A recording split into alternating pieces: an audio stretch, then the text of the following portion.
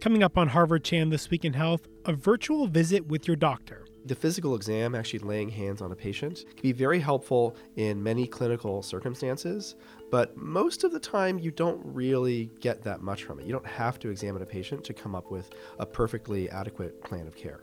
New research shows that while telemedicine is on the rise in the U.S., it's still relatively uncommon. In this week's podcast, we'll explore ways to increase use of remotely delivered medical care among doctors and patients.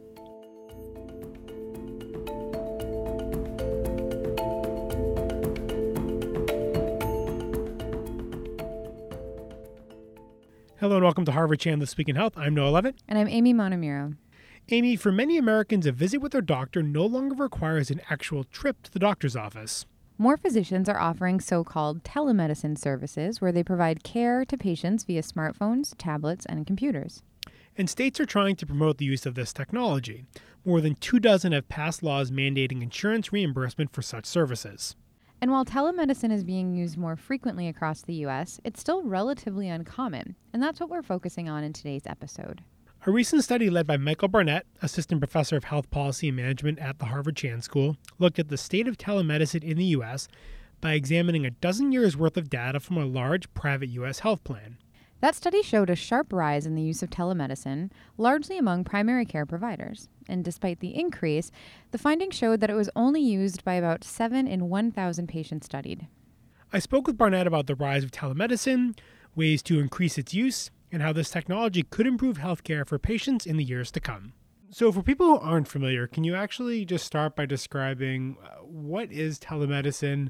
When we talk about telemedicine, what kind of services are doctors providing there? It actually can represent multiple different types of care delivery. I think the umbrella for telemedicine is really any medical care that's delivered remotely. And so I think the classic form of telemedicine that we most often hear about and that policymakers think about is actually a live video conference. So it's basically exactly the same as a doctor's visit, except you're talking with a doctor on a video screen instead of in person. And of course, the doctor can't examine you. So that's kind of the most quote-unquote classic form of telemedicine. But there are many other kinds of technologies that could be considered telemedicine. The one that's most relevant for the paper we're talking about is called direct-to-consumer telemedicine. And this is basically a live video conference or an interactive chat you can have with a doctor through an app on your phone or on the computer, through a website. And that's basically where the patient themselves seek out a doctor and say, I think I have a sinus infection. I'm going to log on to this website, find a doctor, and tell them about it so I can figure out what I need to do. Other forms of telemedicine that we didn't necessarily capture in our paper, but also are under the umbrella, include what some people are calling e-visits, which is basically a visit where you just submit a bunch of information, maybe through a patient portal by email to your physician, and then they give you advice on what to do. And then there's other kinds of telemedicine that can be more on the provider end, like PCPs to specialists. And that's something I also study, something called e-consults, where basically the specialist is doing almost a telemedicine visit with a specialist to figure out what to do for their patient. Some of the background for this paper is that many states have passed these parity laws which mandate that insurers cover these different types of telemedicine visits. So can you explain more about what these laws do and I guess what has driven this legislation? I think it's like 30-something states. The telemedicine industry and a lot of rural medicine advocates have wanted to create a more fertile environment for telemedicine to grow in states. And one of the problems is before these laws were passed, insurers and Medicare wanted to basically pay less for telemedicine services because they don't necessarily involve quite the same level of intensity they would potentially argue. And the point of these laws was to say, if you're delivering an equivalent service, whether it's remotely through telemedicine or in person, they should be reimbursed the same amount. Not every state has a parity law that is that strict. Some of the states have laws which actually just mandate that telemedicine is covered by insurers. So that if you receive a telemedicine service, they're not mandating what price it should be, but they're saying at least it should be covered. And the goal with these laws is really to help nudge providers into actually providing these services to make it more financially attractive. And so the thinking was that if you're a doctor and you're not being reimbursed the same for a telemedicine visit, you'd basically have less incentive to offer that to your patients. Yeah, I mean, whenever a physician needs to decide how to make a new investment in their practice, they're going to look at what can I make if I actually, buy all the equipment necessary and get all the necessary licensure and certifications to offer telemedicine services. And if it doesn't reimburse that well, then they're probably not going to offer it unless there's some other very compelling kind of mission-driven reason why they might set up a system. But that's not really a recipe for telemedicine to scale nationally. And so I know in this study you looked at this large kind of insurance database to basically kind of assess what does the adoption of telemedicine look like across the U.S. And so what did you find there? So some of the key findings. One was that telemedicine has been growing very steadily over the past 15 years or so, with a particularly steep rise in 2016 that I'll talk about. Even though it's been growing quite steadily, in fact, it's sort of a 50% annual compound growth. Telemedicine was really quite rare more than 10 years ago, and so we're only at a use rate of around 7 people per 1,000 across the country in this particular insurance database. The other patterns that we saw are actually, starting in 2016, there was this huge spike in growth, and it was almost all driven by the use of primary care telemedicine. And it coincided with a few major insurers starting coverage for this direct-to-consumer telemedicine I talked about. So some of the big companies, some of their names are Doctor on Demand or American Well, are a couple of large providers, and there are many others. A few other interesting trends that we saw. We had just talked about parity laws, and in fact, there was stronger growth in telemedicine for mental health in states that passed parity laws than those that didn't. And actually, one of the more interesting findings was a very simple one, which is that when we looked at the scope of telemedicine that was being offered in this insurer across the whole country, the vast majority of it was actually either for primary care or for mental health. And only a small sliver, like around 8% or so, was actually for telemedicine for every other specialty out there. And the reason why that's surprising is because telemedicine is often touted and thought of as a way to get, very specialized care out to rural settings or to people who can't otherwise access it. And so to see basically non-mental health specialty care be such a small slice was actually quite surprising to us. In terms of mental health telemedicine, though, it hasn't grown quite as quickly in the past 2 years as primary care telemedicine, but it's grown pretty steadily, and its adoption has very different patterns in primary care telemedicine. So mental health telemedicine is much more common in regions without psychiatrists and where patients are more likely to, in regions where the average patient has lower education, it's a poorer area, more rural, the kind of scenario that a lot of people think of as the test case for telemedicine.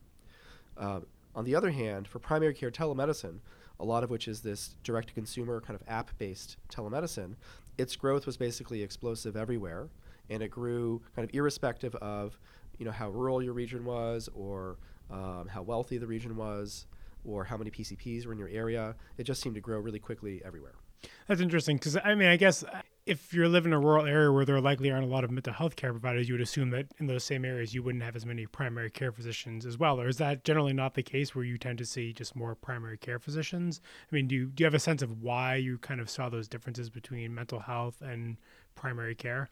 I think physician supply is, the number of specialists in any given area is probably, they're all pretty correlated with one another because there are places that physicians want to live. And there are places where physicians are less likely to want to live there unless they're from there or they have some, really compelling reason to go there.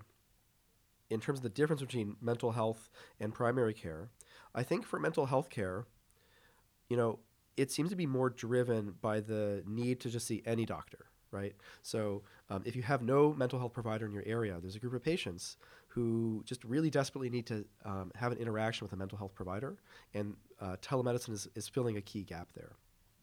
On the other hand, for primary care telemedicine, what we've learned from some research over the past few years from my collaborator, Ativ Mehrotra, who's at Harvard Medical School, is that it seems like a lot of direct-to-consumer telemedicine probably just adds more utilization, more care on top of what people are already getting. And so it just makes it very easy to check in with the doctor about a cold or sinusitis or you're feeling nauseous. And so I think people aren't using it to replace a primary care physician, but as a more convenient option when they might have otherwise just kind of toughed it out or, not, thought about not going to the office. Yeah, it's interesting because I think of it as like it is more of like a convenience thing. Like it's like an Uber Eats or just food delivery. It's just another kind of convenience-based app versus more of the mental health kind of being more the like filling that critical gap of care. Exactly. And so I know we've talked in the past about, for example, the use of telemedicine to address kind of issues such as, substance use disorders. So how is telemedicine currently being used in that regard? And I guess how could it be used more effectively to address opioid addiction, things like that? So telemedicine for substance use disorder is a big topic. It also featured pretty prominently in the Support Act, which was recently signed into law, and which includes a wide range of policies to try to promote access to treatment for substance use disorder. So it seems like, at least in this population, that substance use treatment via telemedicine is still quite uncommon. So it's actually, several-fold less common than even mental health telemedicine. Again, my colleague Ateeb Mehrotra just published a paper looking at substance use disorder through telemedicine, specifically in this population. It's provided by the people you think would provide it, so it's very heavily weighted towards social workers and psychiatrists, but also family practitioners who we're guessing are likely buprenorphine providers. Buprenorphine being one of the most common treatments for opioid use disorder. And right now, I think it's still very much in a nascent stage. I think it's something that I think is going to grow very quickly, and I think now that Medicare is going to pay for it, and more payers are trying to create more options for substance use disorder treatment, I think we're going to see more activity in the commercial space, more startups, insurers trying to get into it to be able to capture this kind of key treatment gap. From the patient perspective, is it a case too where patients maybe don't know it's an option in some cases, and that's why they haven't been taking advantage of it?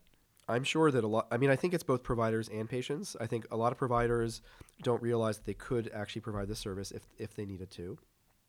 And also, I think for a provider, how do you attract patients, right? So if I'm in, let's just take an example, let's say I'm in Alaska and I'm in Anchorage and I want to offer telemedicine. How do I communicate that I can do telemedicine in some city that's a 6-hour drive away? I think that's probably a bit of a barrier for providers.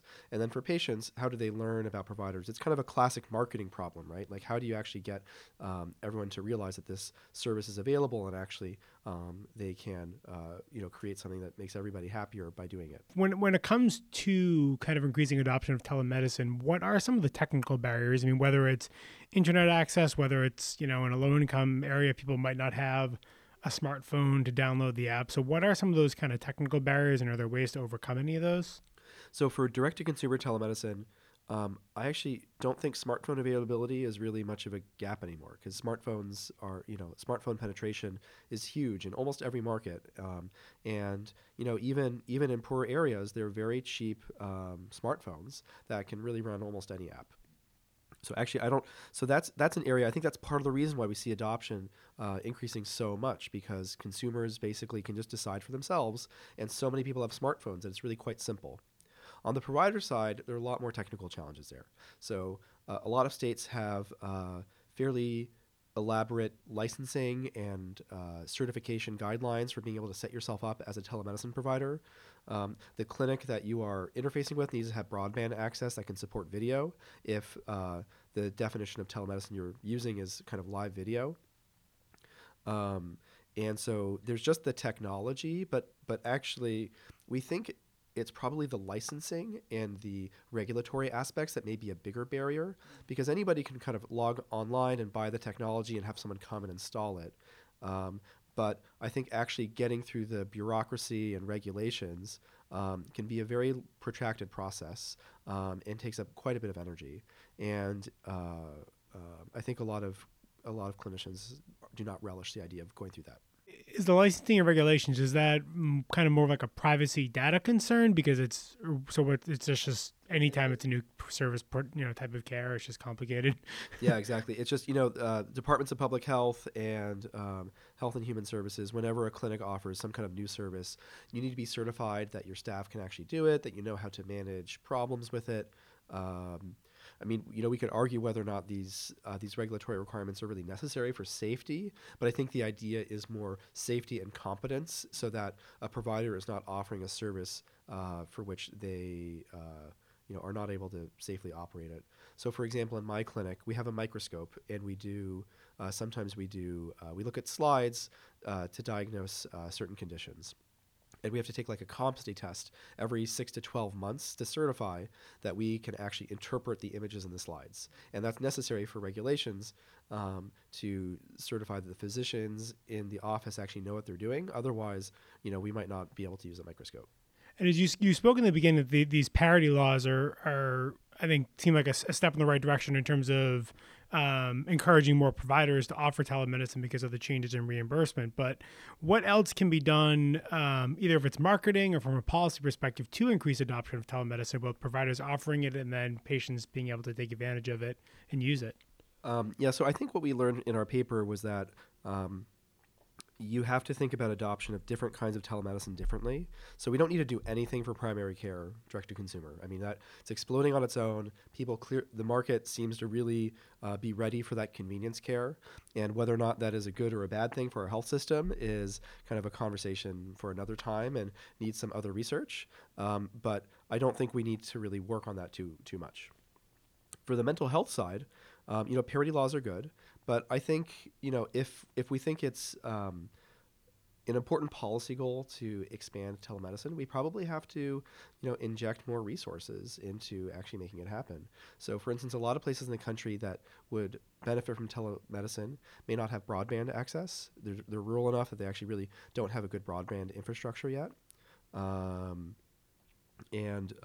A lot of these places may just not have a provider who knows about it or is willing to invest the amount of time and energy to make it happen. An analogy I think of is back when Obama first became president and we were in the midst of a recession. They were looking. The Obama administration was basically looking for quote unquote shovel-ready projects to inject resources into the economy to just kind of try to get things moving along. And from that came something called the High Tech Act, which is basically an enormous incentive program for hospitals to adopt electronic health records. And that really changed the game in terms of adoption of electronic health records. And now we're at a point where almost every hospital in the country has an electronic health record. And it was really the injection of resources from the High Tech Act that seemed to have really catalyzed that. Is there any concern on the patient end about, am I still getting the same quality of care when I, have a telemedicine visit? Or do patients generally seem kind of open to this and kind of willing to try it? Is there any hesitation on the patient end, I guess? I'm not an expert on the patient experience for telemedicine, so I can't speak directly to that from sort of research that I've done. I think what I can say really from my perspective as a primary care physician is I think patients really do value seeing a doctor in person. I think that's one of the reasons why telemedicine is still being used pretty uncommonly. It's still less than 1% of people every year in our data set. And I think in America, we do have a lot of doctors, and people are used to seeing them in person. And studies on the quality of care of telemedicine have been actually pretty positive. I think there's obviously a lot of value to having that human connection and being able to get to know your doctor face to face.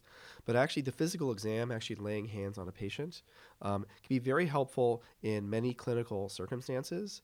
But most of the time you don't really get that much from it. You don't have to examine a patient to come up with a perfectly adequate plan of care. And so I don't think that quality is the main issue. I think it's really comfort level with having medical care without that personal connection with a person who you feel like you can trust. Because it's a very personal thing, receiving medical care. You're really opening up to someone who is basically a stranger. So I want to just finish up by kind of going back to something you talked about earlier, where the telemedicine that's currently being provided is overwhelmingly mental health and primary care, and not kind of these other specialties. like with substance use disorders, are there other kind of opportunities for telemedicine in those other specialties that you would see if there's greater adoption of telemedicine? Like, what are the potential future benefits of this wider adoption? So I do think there's a lot of potential. I think the conditions that telemedicine could be best for are, I think, conditions where more frequent contact with clinicians is probably better for your health outcomes. So there are a lot of conditions. I think, there's a tendency for us to think seeing the doctor more is better for your health or something like that, right? That it's better to see your doctor more often if you need to. But sometimes a lot of people see the doctor too often, or, they're not really getting much from seeing the doctor. There are certain conditions where it's probably pretty good to check in with a clinician of some kind pretty regularly, because things can get out of whack before the patient realizes it. So examples of conditions like that, one could be congestive heart failure. It's a common one. We need to actually check people's weight and follow their medication adherence. There have been a lot of different telemonitoring studies for heart failure that have had mixed results, but I think that remains a pretty good one. Another one is chronic pain. So people who are chronic pain sufferers, their medication needs kind of fluctuate, and they as things happen in their lives and their health goes up and down, they need a lot of help with managing their pain medication. I think that could be another big opportunity. The other thing about chronic pain is actually there's very good randomized controlled trial data that chronic pain can be managed just as effectively remotely as in person. Another example could be, for instance, in neurology for follow-up for survivors of stroke or people with epilepsy to be able to titrate seizure medications. Another example could be, say, in pulmonology, patients with severe emphysema. So these are all conditions, basically, where things can kind of get bad enough, quickly enough, that people need to go to the hospital multiple times a year. But we think we can potentially prevent some of those exacerbations if people check in with a doctor on a more regular basis.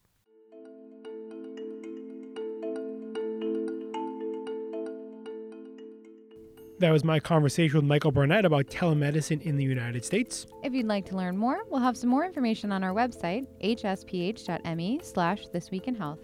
That's all for this week's episode. As we begin a new season, we'd love for you to rate and review our podcast wherever you listen to it, as this will help more people discover us. And again, thanks for listening. A reminder that you can always find us on iTunes, SoundCloud, Stitcher, and Spotify.